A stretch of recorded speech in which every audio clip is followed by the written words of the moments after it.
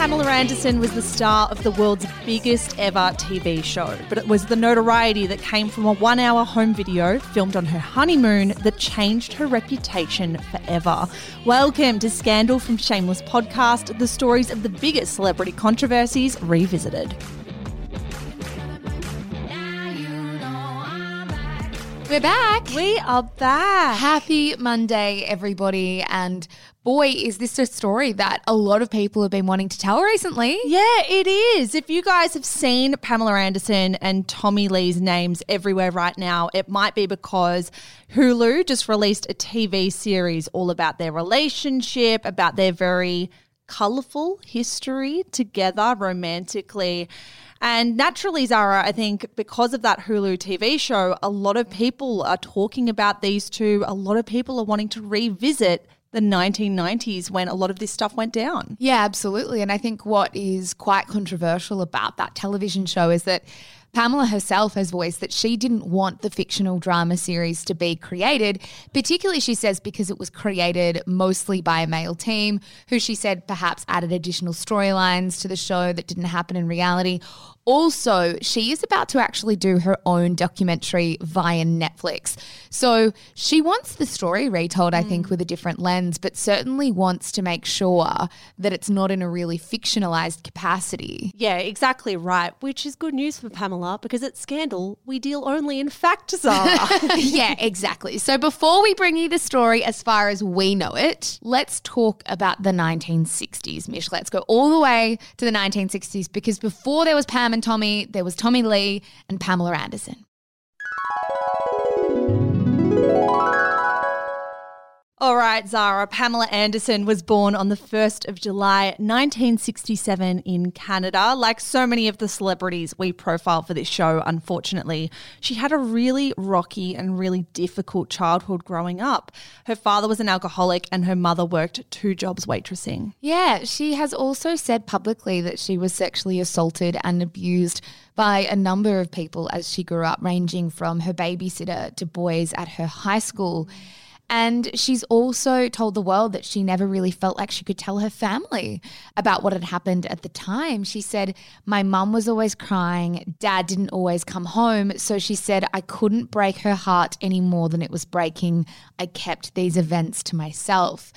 An incredibly difficult way to start sort of your entry into the world. Yeah, and multiple instances as well. And I mean, we're talking about growing up in the 60s and 70s. So not exactly a time when this stuff was really open or encouraged. Like there wasn't as much of a discourse about sexual abuse at all. Pamela's career did begin totally by chance. She was actually in Vancouver working as a fitness instructor when she attended a football game in 1989. She was 22 years old. This is one of my favorite stories, I think. It's pretty cool. When it comes to how a celebrity became famous. So Pamela just attended this football game and was featured on the Jumbotron. So like those big screens that they have at sporting games, which shows the audience members. Now, this particular cameraman continually focused in on Pamela Anderson on this particular day. She was continually featured on the big screen wearing a cut-off Labatt's beer t-shirt. Now, Pamela, this random 22-year-old, got so much attention from this one trip to the football that Labatt Beer ended up hiring her as their spokesmodel. Yeah, it's a pretty incredible story because it is one of those like classic fairy tale pluck from obscurity. You're super famous now. The following year, she was the cover girl of Playboy magazine's October 1989 issue wearing the school uniform, blazer and ties. That was a pretty quick rise to fame.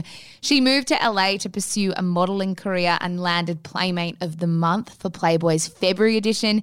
In fact, through her career, Pamela Anderson would appear on the cover of Playboy more times than any other person. I mean, I guess not exactly surprising given how iconic her name is now. But I think, as I said, a very, very quick rise to success and to fame. Yeah, it's also interesting because I think maybe our generation doesn't know so much or isn't as familiar with like the cultural relevance of Playboy in the late 80s and the mid 90s. Like becoming a Playmate or living in the Playboy mansion was quite a big thing for models at the time, like glamour models at the time. I remember it was repeatedly referenced in Sex and the City actually, which is how I think I kind of learnt about the Playboy culture through osmosis almost in that TV show.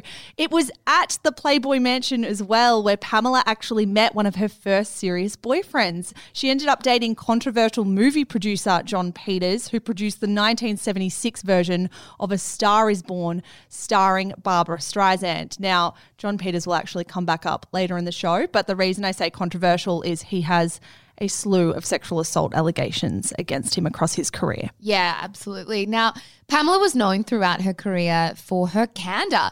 As NBC once reported, while a lot of other famous faces guard their privacy fiercely, refusing to talk about anything but their latest project, Pamela remains refreshingly open and honest, and she's willing to talk about the most personal things, giving new meaning to the word revealing. Yeah. For one, I think what the press was referring to and does refer to when they talk about how open she is she wasn't afraid to talk about her breast implants or the work that she had done.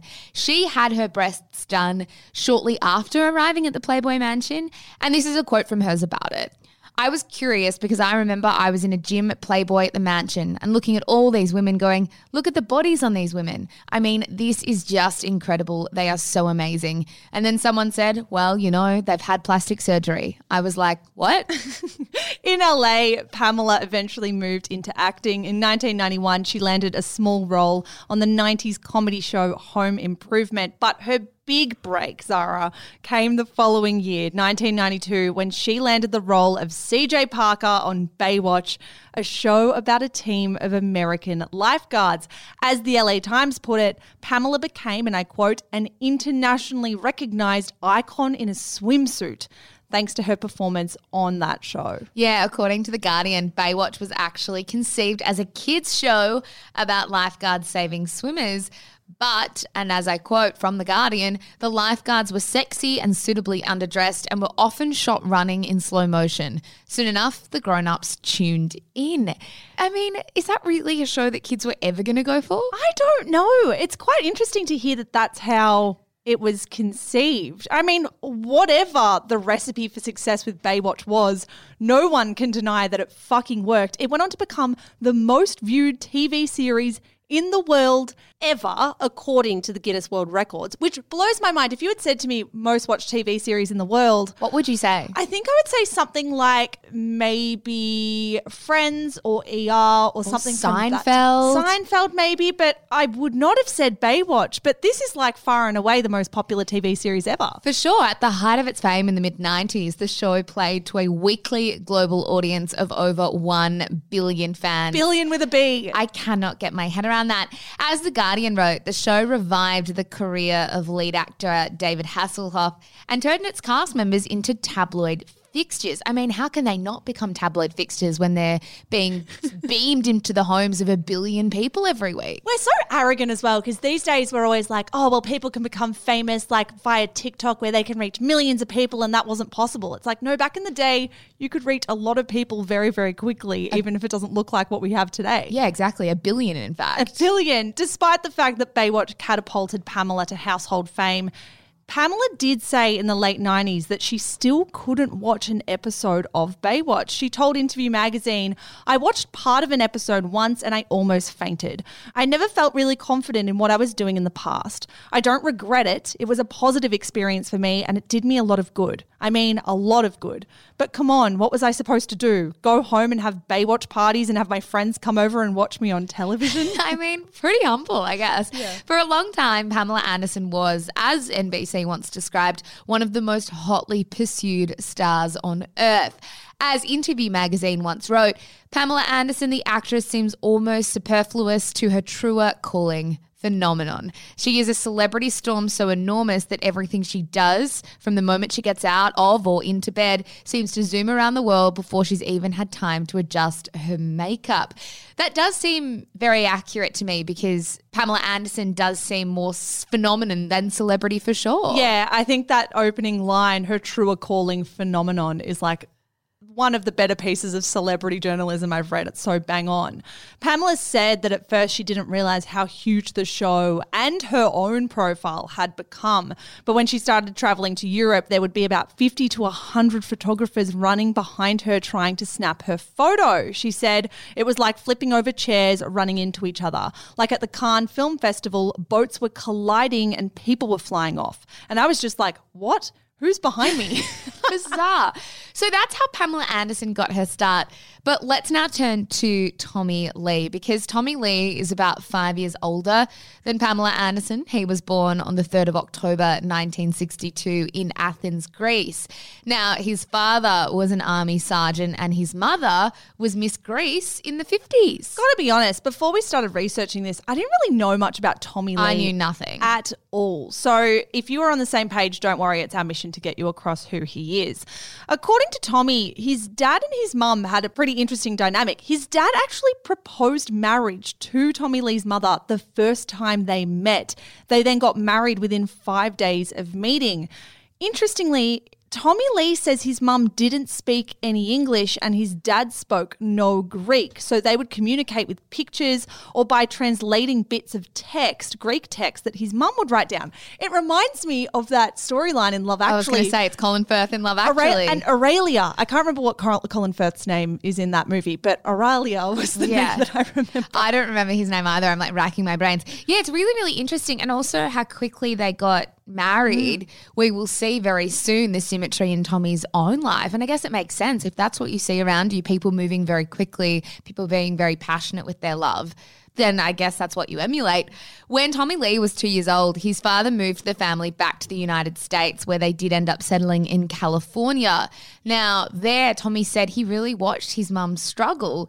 Now, in a book he co-wrote, Tommy said that his mum had moved to another country where she had no family, no friends, no money, did not speak the language, and had no choice but to clean houses to make a living. He wrote this: "My mum would talk to me in Greek and I wouldn't be able to comprehend a word she was saying. I had no idea why I could understand everybody else around me, but I couldn't make out a word my mother was saying. Experiences like that led to the constant fear and insecurity I felt as an adult." Yeah, this story seems like an odd one to me. And maybe that's the truth, that his mum never learnt a word of English and couldn't communicate with her own son.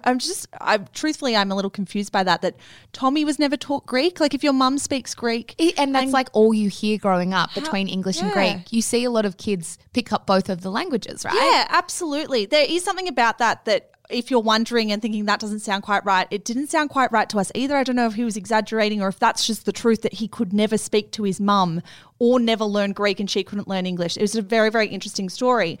Tommy dropped out of high school to pursue his career in music and it paid off. In 1981, Tommy and a bassist he had met previously called Nicky Six decided to form a group together. They recruited guitarist Mick Mars and singer Vince Neil, who Tommy knew from high school, and together they called their heavy metal band Motley Crue. That same year, so 1981, they released their first album, Too Fast for Love. Yeah, the band actually really struggled that year. They were broke and Tommy, Nicky and Vince lived in a house that was falling apart. But by September 1983, so 2 years after they had formed their band, Motley Crue released their breakthrough album, Shout at the Devil. Now, the album established them as one of the top heavy metal bands of the 1980s. I will not lie to the listeners, heavy metal is not my jam, nor is it my groove. But I have heard of Motley Crue. How many heavy metal fans would say, it's not my groove? It's not my, yeah, well, that's probably why I'm not a heavy metal fan. Now, that was Tommy's career in the early 1980s, but what about his love life? Well, in 1984, he married his first wife, Elaine Starchuk, who was 18 years old at the time. There are actually different reports as to how long the marriage lasted. Some say it was only for 30 days. In 1985, he met Melrose Place actress Heather Locklear at a concert in LA after spotting her backstage. After just 3 months of dating, Tommy Lee proposed to Heather. They got married in front of 500 guests in Santa Barbara in 1986.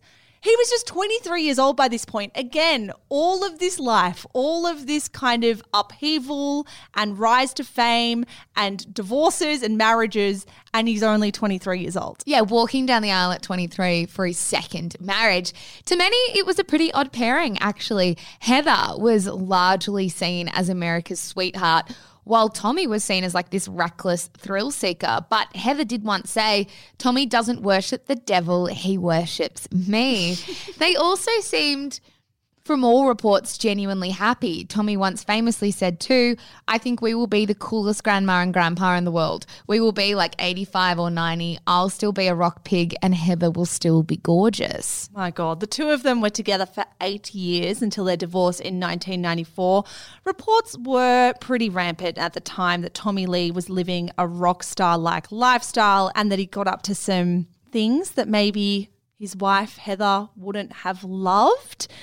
So we have some rumors, but not much to back it up. But you guys will all know what we're talking about. Yeah, exactly. So that kind of brings us to Tommy Lee being single and him finally meeting Pamela Anderson and their paths crossing. Now, these two first met in December 1994. It was actually New Year's Eve, and Pam and Tommy shared a drink at Sanctuary, which is reportedly a Hollywood club. Yeah, Tommy wrote about the experience in The Dirt, which is the best-selling autobiography from the bandmates of Motley Crue. In that book, he said that he and his friends were sitting in a booth that night, I quote, popping E, drinking champagne and being fucking maniacs. Suddenly, a waitress came over and said, Tommy, here's a shot of Goldschlager. Don't even know what drink that is. I don't know what that is. Goldschlager, it's for you from Pamela Anderson. Tommy was told that Pamela was one of the owners of the club Sanctuary and was sitting at a table nearby. Yeah, he went on and said, Pamela was wearing all white. Her hair was the most perfect shade of blonde I had ever seen. Her teeth practically glowed through her lips when she laughed, and she stood out so radiantly from everyone around her that it seemed like a beam of black light was shining on her from above. Now, he said that he walked over to her table and said something like, hey, Pamela, I'm Tommy, but I guess you know that since you sent me a shot. Thanks. And then he said he slid over her friend's laps, sat next to her, grabbed her face, licked the side of it from chin to temple, and rather than freak out, Pamela apparently laughed and, without missing a beat, turned and licked the face of the girl next to her, and then everyone started passing licks around the table, Michelle. What does it say about our brains these days that I read a story like that and I'm like, oh, but what about passing COVID around? I'm like, wait, this is literally 30 years ago. But not even just COVID, just germs now. Like, I'm so more hyper aware of like being in people's space. 100%. Tommy said on Ecstasy, Joan Rivers looks like Pamela Anderson. So imagine what Pamela Anderson looked like. She was so beautiful, I couldn't even bring myself to think of defiling her with thoughts of lust. I just stared at her all night and she just stared back. It goes without saying. Quotes like that from Tommy Lee are frustrating, to say the least. And gross, but definitely speaks to character and definitely speaks to his vibe. Yes, and for that reason important to include. Tommy said at the end of the night he walked Pamela to her car, asked for her number and laid a huge fucking sloppy kiss on her. Yeah. I don't like the word sloppy, nor do I like the image of sloppy. Is that my problem? No, that is like sloppy is not a term of like positivity. A sloppy kiss as well. I don't want a sloppy kiss ever, let alone from the guy I'm, spoiler alert, going to marry soon enough. No sloppy kisses here. We are going to find out more about the relationship between Pam and Tommy right after the break.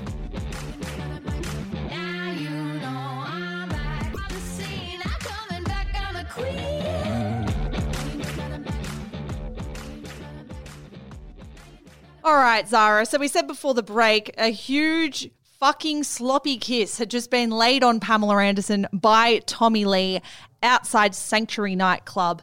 What happens from there? So it's not like they get married the next day. In fact, Tommy spent the next 6 weeks trying to ask Pamela Anderson out on a date, but she was too busy for him, which I fucking love. Yeah, exactly. But, and this is a quote from Tommy, after 6 weeks of telephonic fucking cock teasing, he finally got a call from Pamela to meet him at the Hotel Nico because she said she had 24 hours to play. To play. Yeah, take from that what you will. Now, Tommy wrote that he had learned that, and I quote, Clean-cut actress chicks want a bad boy, so instead of buying new clothes and shaving and trying to look all fresh like Pamela, I put on my dirtiest fucking leather pants, slipped into an old t-shirt that stank of BO and didn't shave or shower. He added that he did brush his teeth. Thank you, Tommy. He also added in that book that he bought $400 worth of sex toys and outfits, only to arrive at the hotel and discover that Pamela was not there. After hours of trying to track down where Pamela was, Pamela called Tommy back and said she actually had to fly out to Cancun, Mexico for a photo shoot and so wouldn't be making their date. Yeah, as soon as Tommy hung up the phone, he called two of his friends and told them to pack their bags because they were going to Cancun. He rang Pamela and left a message from the plane saying, I am on an airplane right now having cocktails and I'm coming to find your ass. She left a message back for him telling him he was out of his mind and not to crash her work trip. But sadly for Pamela, it was too late. Tommy was arriving in Cancun, and when he arrived, he called every hotel on the strip looking for where Pamela was staying. She wouldn't return his calls, but apparently it was her friends that told her she should go out with him for one drink. Tommy wrote of that date, that drink led to another drink, and that drink led to her hotel bed. When we finally fell asleep, that was the first time the entire night that we stopped looking into each other's eyes. Very romantic. 3 days into the trip, they were also at a disco called La Boom when Tommy took off his pinky ring, put it on her finger and asked her to marry him. Pamela said yes and, according to Tommy, stuck her tongue down his throat. Delicious. They got married the very next day, the 19th of February, on the beach in Mexico. As Tommy wrote in The Dirt, we gave blood, sniffed out a marriage license, and were on the beach getting married before the day was over. Like completely iconic. Pamela walked down the aisle in a white bikini. Tommy wore Bermuda shorts with no shirt or shoes. After they said their vows, they reportedly walked to the end of the pier where Tommy pushed Pamela into the water and dived in after her with a romantic gesture, shoving them in the water. Pamela later recounted this day to NBC News. She said, as soon as we saw each other and really spent that time together, we connected and were madly in love. Tommy and I started out having a very intense, fun, crazy relationship because we were two kids. We were madly in love. It wasn't like drugs or alcohol or anything like that. We were just both really passionate about life. Yeah, the press and the public were absolutely obsessed with them, as you can imagine. Newsday reported that hordes of paparazzi descended on Cancun in Mexico. Newsday reported that a few days later, the pair were regretting their quick marriage and an annulment was on the cards. But that same article also went on to quote one of the impromptu witnesses of the day who told them, if there is one word I can use to describe the atmosphere that day, it's ecstasy. Ecstasy. Pamela's parents didn't even hear about the marriage until after the wedding. Her mum told A Current Affair that she was heartbroken by the elopement, remarking that she didn't even know who Tommy Lee was. Interesting that the mum was going to the press. Like, you would be a bit sad, I reckon. I reckon my mum might be a bit sad if I just ran away and married someone she'd never met. I think Vicky and Trish would be sad and they would be mad. Would they be sad or mad enough to go to the press about it? No. Certainly not A Current Affair. Now, it was only after the wedding that Pamela said she turned to Tommy and said, so what's our last name going to be? Like, what's my last name? Where do we live? What do you like for breakfast? Do you drink coffee? Reflecting on that time, she also told NBC, we didn't know anything about each other. We were just going home on the plane and we were married. It is kind of exciting. Kind of terrifying as well, if you ask me. Pamela moved into Tommy's Malibu mansion when they got home. Tommy said the moment they walked off the plane at LAX was when, and I quote, the shitstorm hit. He wrote, the airport was swarming with fucking photographers. We fought our way to my car and drove to my place. I glanced up at the hill overlooking the house and dudes with cameras were camped out everywhere. It was like we had gone from total freedom paradise of Cancun to this hellish prison of Hollywood Babylon. We hired a 24-hour security guard, but we still couldn't do shit without this mob following us everywhere. Yeah, it's probably important for us to pause here and say the madness that surrounded Tommy Lee and Pamela Anderson did not die down within a few days of the wedding. Tommy said that the way that the paparazzi chased Pamela was unlike anything he'd ever seen or experienced before. They found themselves having to invent like elaborate schemes to avoid the photographers who would pop up out of the bushes or start high-speed chases with them down the freeway. Tommy said that they would literally send Pamela's assistant out of the house in a decoy blonde wig or switch cars to throw the paps off their trail. He said this of this time: everywhere we went, someone would yell Pamela or Tommy, and if we turned, a million flashbulbs went off. If we didn't turn, they'd start booing or cussing us out. Incredibly stressful environment. Huge amount of pressure as well. Not long after getting married, Pam and Tommy emerged from a Hollywood tattoo parlor with each other's names tattooed on their ring fingers.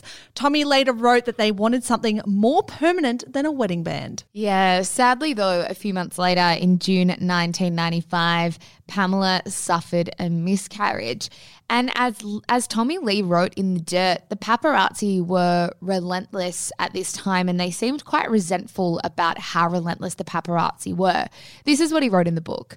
When Pamela collapsed and lost our first child due to a miscarriage, a Lee family curse, my mother said, the paparazzi was so intent on getting photos, they kept cutting off the ambulance on the way to the hospital. I couldn't deal with them trying to crash our parties, but trying to crash our ambulance was another story. Horrific. By October that year, though, Pamela was 4 weeks pregnant. When she told Tommy, he recounted, I couldn't have been any happier, dude. Yeah, so they clearly really wanted to start a family together.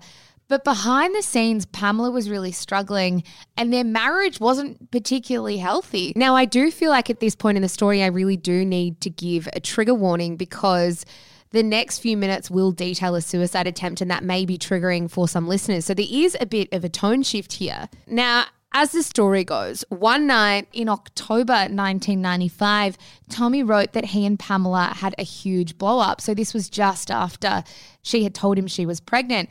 After their fight, Pamela reportedly stormed out of the house and spent the night at her condo. Now, according to Tommy, she took some pills and blacked out. He said, I rushed to hospital to see her, though the overdose was probably less a suicide attempt than a plea for attention. But it worked because I had no idea how much our disagreements were affecting her. Yeah, to divert media attention away from Pamela's mental health crisis, the couple told the press that Pamela had checked into hospital with flu-like symptoms only to discover that she was pregnant.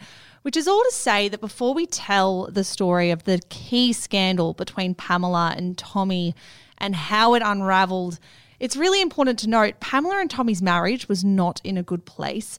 Neither was Pamela's mental health. Like, she was really deeply struggling. This was all happening while she was pregnant with their first child together. Yeah, exactly. So this, as you say, Mish, does bring us to November 1995. She's about 2 months pregnant, and this is the point of the story that you were all probably waiting to hear about because this is when Pamela and Tommy's private sex tape was stolen without them realising. Yeah. We know a lot of how this scandal unfolded because of an article that was actually published in Rolling Stone in 2014. It was called Pam and Tommy, The Untold Story of the World's Most Infamous Sex Tape. In that piece, Rolling Stone actually spoke to the man who stole the sex tape in the first place, Rand Gautier. Now, what exactly happened? Here's what we know for sure. After getting married, Pamela moved into Tommy's home, as we said, and they ended up funneling a pretty obscene amount of money into renovating that home. They did things like install heart-shaped glass and iron doors. They built a pillow room, a pond, a 20-foot mural of heaven and hell in an elevator shaft. They installed a 30-foot swing that hung above a white baby grand piano in the living room.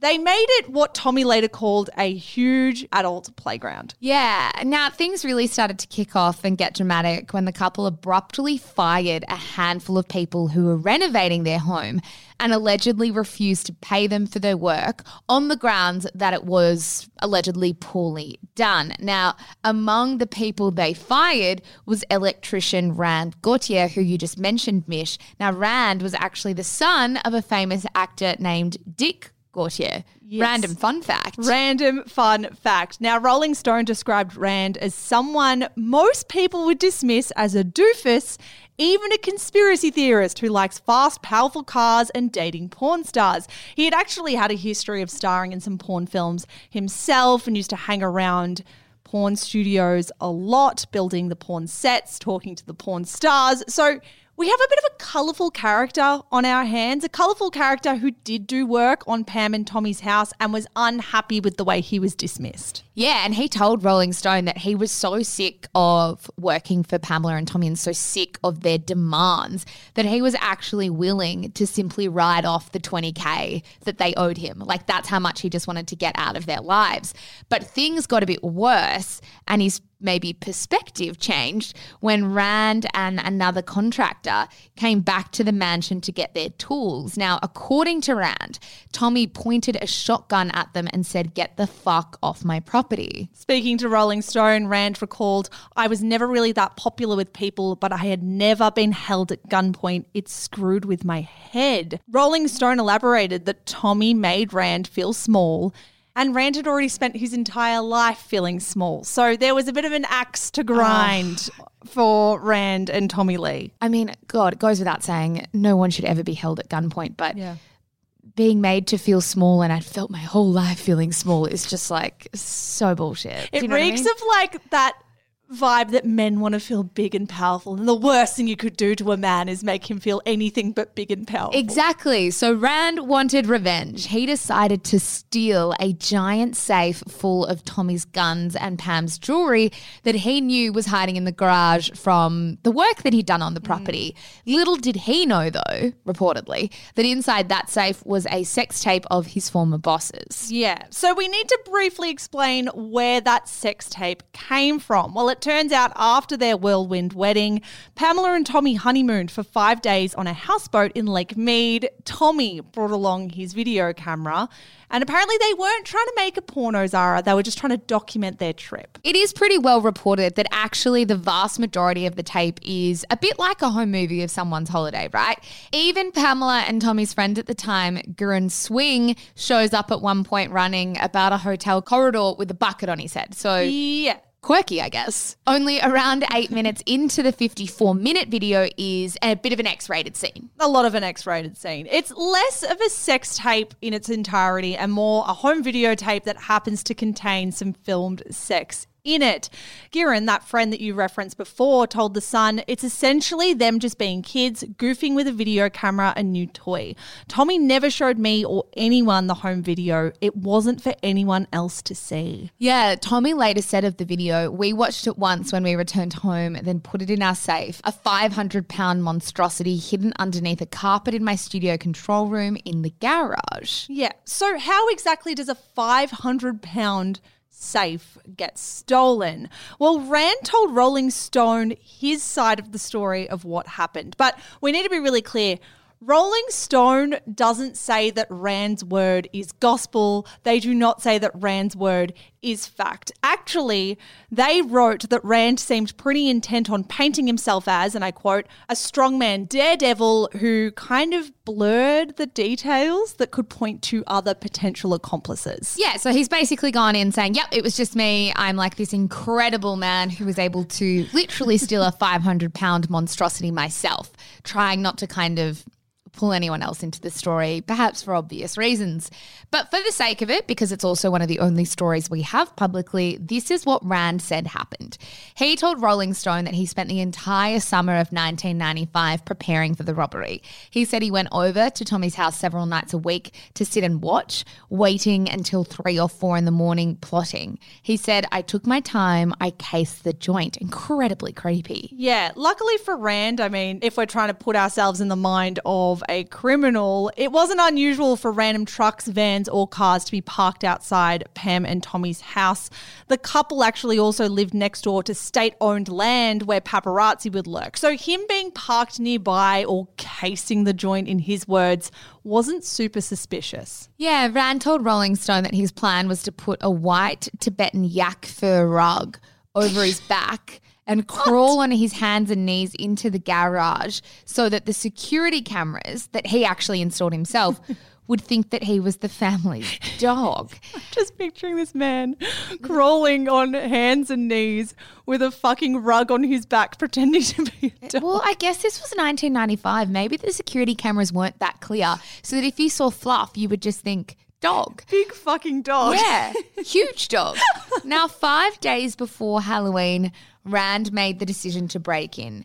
And the details of what happened on the actual night are a bit sketchy and conflicting, but we have a few. Yeah, Rand said that around 3 a.m. while his ex-bosses were asleep upstairs, he scaled the fence wearing his yak fur rug and pulling a trolley. After disabling the security camera system, he says he eventually went to the garage, got the safe, tipped it onto the trolley, wheeled it out of the driveway and down the street. Yeah. Now, others do dispute Rand's kind of storytelling of this time because Tommy said whoever robbed the safe must have removed it with a crane.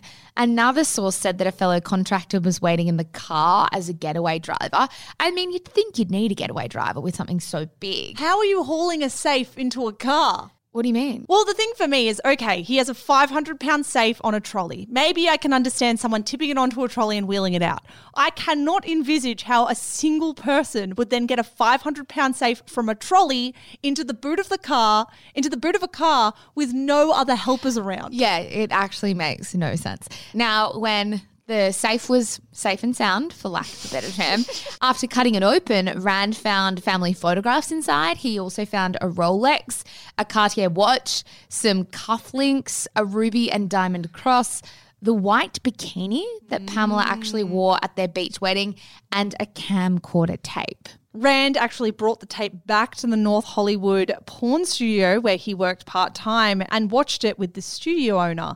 There, he realized exactly what he had stumbled upon. He recounted to Rolling Stone, "We put it in and see what it is, and of course, cha-ching. The dollar signs fly before our eyes. But we're going. This is the kind of thing people will get killed over." Yep, it's a pretty big thing to have in your hands. Rand actually took the tape to a guy called Milton Ingley, who was a porn studio owner that he knew. Now, according to Rolling Stone, Milton took control over this situation. He made a few copies of the tape before destroying the original cassette, trying to dispose of the evidence that it had actually been stolen. Like, if that's going to do it. Now, together with Rand, the two of them approached some companies to see if anyone would manufacture and distribute the film. I think what's really important to remember here is, and I know it sounds obvious, but I do think it's hard for us to get in the headspace of people who are living without the internet. This was a time before the internet had really taken off. Only 18 million American homes had internet access. People didn't just stick stuff up online. If you wanted to make money off a film, you usually went through a studio or some sort of production company. Yeah, but Milton and Rand couldn't find anyone willing to distribute the film because they didn't even have a signed release from the two celebrities who appeared in it, of course. Finally, one producer lent Milton $50,000 to cover manufacturing and distributing the tape over the internet. Milton used a quarter of the funds to make thousands of hard copies of the tape and hired someone to create websites with instructions on how to send through money, which was then funneled through a few accounts. So just to clarify in case anyone is confused, there was never a plan for people to access this video online. This was a deal to say, okay, we're getting DVDs or tapes of Pamela and Tommy having sex. People can find instructions on how to pay us on the internet, but they will then get sent a physical copy. They will not be able to access it through their computer. Yeah, exactly. But another guy who actually worked at Milton's studio started making his own copies and sold 500 of them from the trunk of his car. So this is just like a whole lot of assholes trying to kind of take this tape for themselves, make as many copies as they could and sell it on. By the end of 1995, the first inklings emerged in the press that a tape of Pamela and Tommy having sex was kind of doing the rounds and was out there. The Sunday edition of London's Daily Mail did a recap of Pam and Tommy's year together, which of course included them getting married. And in the article, the writer mentioned that a video of the two of them having sex on a yacht was supposedly on sale in LA. Yeah, according to The Guardian, by Christmas that year, it was moderately common knowledge that a sex tape of these two existed and was doing the rounds was maybe in some seedy corners of the world. But even 2 months after Rand broke into their home, Pamela and Tommy hadn't even noticed that their safe was missing in the first place. It was over Christmas, when further work was being done to their house, that Tommy realised the safe had been stolen. He said, "I saw nothing but empty space where the safe had once been." Yeah, he went on and wrote, "There were no broken locks or windows, so it had to have been an inside job. The only people with the keys were my assistant and the construction crew, which, come to think of it, included an electrician who used to be a porn star and knew that business pretty well. They were probably after the guns and jewelry in there, but they also ended up with everything from family heirlooms to photographs." He said he was so freaked out that he fired his assistant and went after the construction company.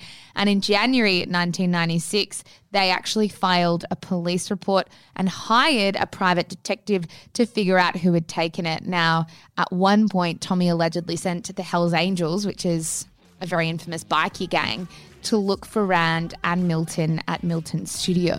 Yeah, but around this time, Tommy and Pamela realised the tape was spreading much faster than they could keep up with, and they were about to be presented with threats much greater than Rand or Milton put together. In March, news emerged that Penthouse magazine had a copy of the tape, and they were planning on publishing whatever they could get their hands on. Yeah, and it was only about to get more dramatic for Pam and Tommy from here, but that is where we're leaving it today. My goodness, this all happened in the space of about a year of them actually meeting and getting together. And keep in mind as well, for the next episode, Pam was freshly pregnant through it all. Pregnant, so first baby. Yeah, a lot going on. And guys, I can't wait to kind of continue telling this story next week. Yeah, thank you so much for sticking with us till the end of this one. We have so much drama for you in episode 2. If you want to stay in touch with us in the next week, make sure you follow us over on Instagram. We are at Shameless Podcast, or on TikTok, Zara, at Shameless_podcast. Yeah, that's right. A big thanks as always to our researcher Justine Landis-Hanley for helping us put this one together. We will be back in your ears on Thursday, guys, with another Pop Culture Wrap. Bye. Bye.